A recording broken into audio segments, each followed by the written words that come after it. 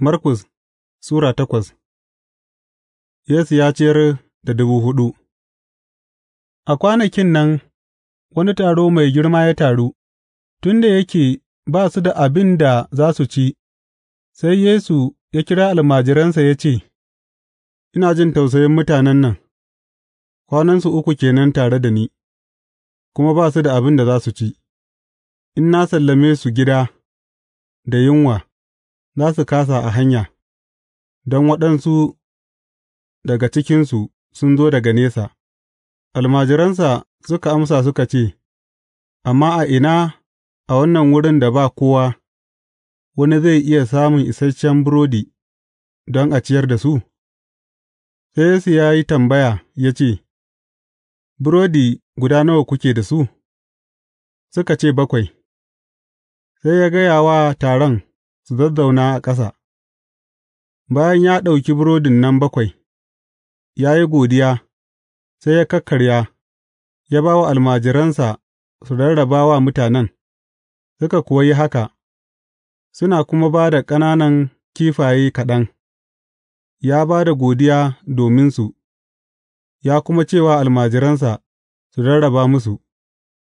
Mutanen suka ci suka ƙoshi, daga baya almajiran suka tattara gutsattsarin da suka rage cike da kwanduna 7, wajen maza 4,000 ne suka kasance, da ya sallame su, sai ya shiga jirgin ruwa tare da almajiransa suka tafi yankin Dalmanuta. Farisiyawa suka zo suka fara yin wa Yesu tambayoyi, don su gwada shi, sai suka nemi ya nuna musu wata alama daga sama. Sai ya ja numfashi mai zurfi ya ce, Don me wannan zamani yake neman ganin abin banmamaki? Gaskiya nake gaya muku, ba wata alamar da za a ba su. Sai ya bar su, ya koma cikin jirgin ruwan, suka ƙetare zuwa ɗaya hayin. Yistin Farisiyawa da na Hiridus. Almajiran suka manta su riƙe burodi, sai dai guda ɗaya da suke da shi a cikin jirgin ruwan. Yesu ya gargaɗe su ya ce, Ku yi hankali ku kuma lura da yistin Farisiyawa da na Hiridus. Suka tattauna wannan da juna, suna cewa, Don ba mu da burodi ne. Da ya gane abin da suke tattaunawa, sai Yesu ya tambaye su ya ce, Don me kuke zancen rashin burodi, har yanzu ba ku gane ko fahimta ba? Zukatanku sun taurare ne? Kuna da idanu, amma kun kāsa gani, kuna da kunnuwa, amma kun kāsa ji, ba ku tuna ba, da na kakkarya burodi guda 5 wa mutane 5,000? Kwanduna nawa kuka kwashe cike da gutsattsarin? Suka amsa, 12.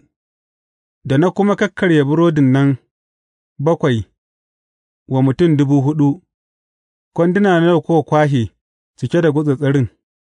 Suka ce, 7. Ya ce musu, Har yanzu ba ku fahimta ba? An warkar da makaho. Suka iso Betsaida, sai waɗansu mutane suka kawo wani makaho, suka roƙi Yesu ya taɓa shi. Yesu ya kama hannun makahon ya kai shi bayan ƙauyen. Bayan ya tofa miyau a idanun mutumin, ya kuma ɗibiya masa hannuwansa, sai ya tambaye shi ya ce, Kana iya ganin wani abu? Sai ya ɗaga kai ya ce, Ina ganin mutane suna kama da itatuwa da suke tafiya.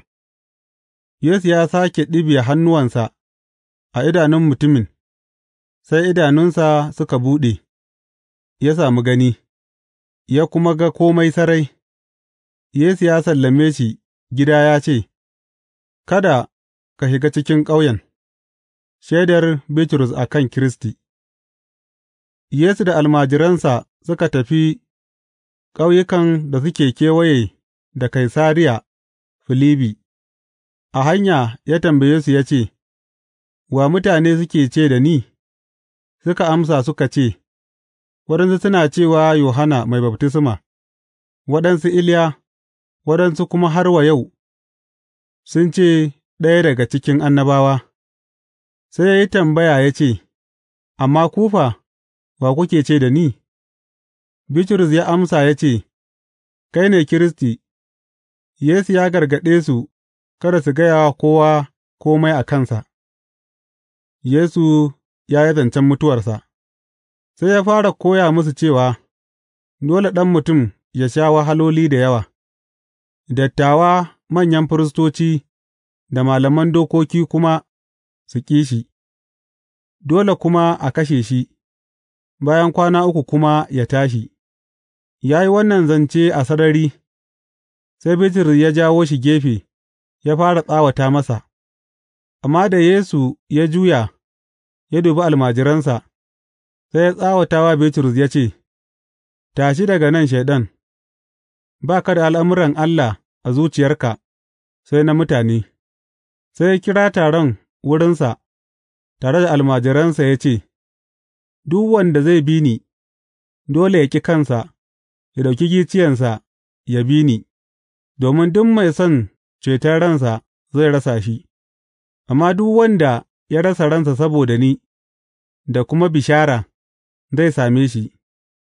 Me mutum zai amfana in ya ribato duniya duka a bakin ransa?